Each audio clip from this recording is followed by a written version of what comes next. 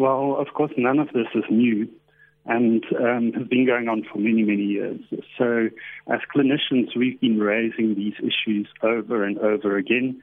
At local meetings, we've been raising these issues with our heads of department, and there's really no change. In fact, if there's any change, it's going backwards. Things are getting worse. And my feeling was just that ethically I can't continue not saying anything, even though I'm not supposed to speak to the press without permission of my superiors.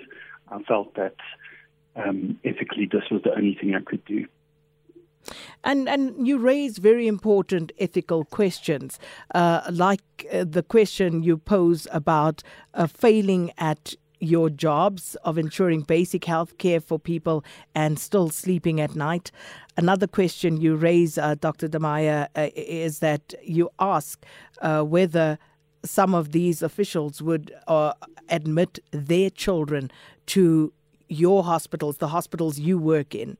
Now, would you? Why do you think these are perhaps issues that should be raised? Would you argue that there is perhaps a lack of moral authority within the political leadership and health officials that run the institutions? Yeah, I can only think that people just don't care. It's not just the Department of Health. It's city power that's load shedding the hospital. It's the Public Works that's responsible for the sewage problems which we're having at the hospital. It's Joburg Water not supplying water to the hospital. So, it's not just one department. And for me, they all go to their private hospitals. They've all got medical aid. And they think that they don't need to look after hospitals like this because it's just for the indigent.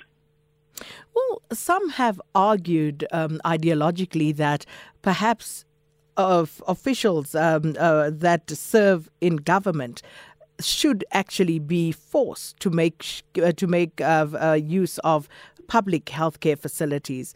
Do you think that something like that would actually make a difference, Dr. de Meyer? I don't know if it would, to be honest, but I do. I've got a vision, I think, that the way academic hospitals used to be in Johannesburg is that they were really pinnacles of medical knowledge and care. And I think that's what we need to aim for, is that if I've got a sick child, whether I've got medical aid or not, I want to bring my child to this hospital because I know that there's people who care and people who have fantastic clinical knowledge and my child will be treated correctly. So I think that should be our aim. Dr. de Meyer, you also touch on another very topical, very populist issue as well, and it's been used as a political football in some instances, and that is the question of illegal foreigners allegedly clogging the system. So what is your lived reality in this regard? So the reality is that the population of Gauteng has grown enormously. Whether it's foreign or South African, it's just growing, and the budget is not growing. So our hospital in I think it's 2010, we had 8,000 deliveries. Now we've got 16,000 deliveries in the same hospital with the same staff. And that's what the problem is. It's not, the foreigners are not causing there not to be water in the hospital. The foreigners are not causing the electricity problems. It is poor management and it is neglect of the healthcare system. So we've often heard that, unfortunately, South Africans cannot make optimal use of healthcare facilities because these are clogged with foreigners. Is that the case in your day-to-day reality? I wouldn't be able to answer you. I don't, it's not, people don't go around saying, hey, I'm Zimbabwean, I'm Mozambican. Yes, I'm sure there's quite a number of foreigners, just like everywhere in Johannesburg.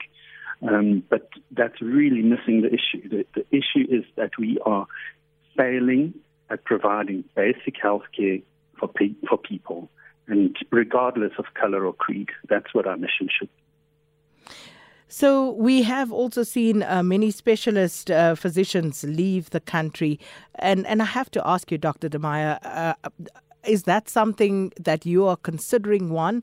And even right now, how do you find the spirit to continue working under such dire conditions?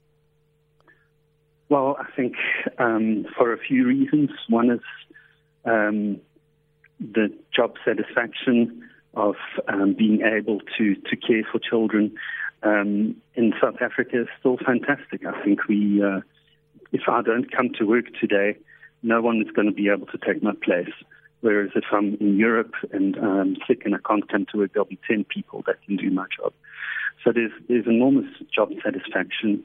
I certainly don't want to go overseas, and I'm dedicated to continue to provide the best care that I can.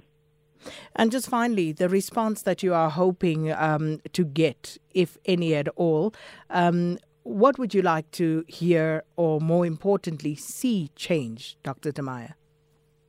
Yeah, that's what I'm a little bit worried about. I think this, is a good chance that this is going to cause a ruckus for a few days, and then it's going to die down, and things are going to go back to the way they were. And I really hope that out of this comes not only a recognition that leadership should listen to clinicians and should come visit the situation on the ground, but I also hope that we can form some activist groups to actually continue this plight, because it's not going to be solved. I know we're still going to have power issues and water issues and overcrowding, but I'm hoping that this is the first step towards a bigger movement, holding our government responsible for these services.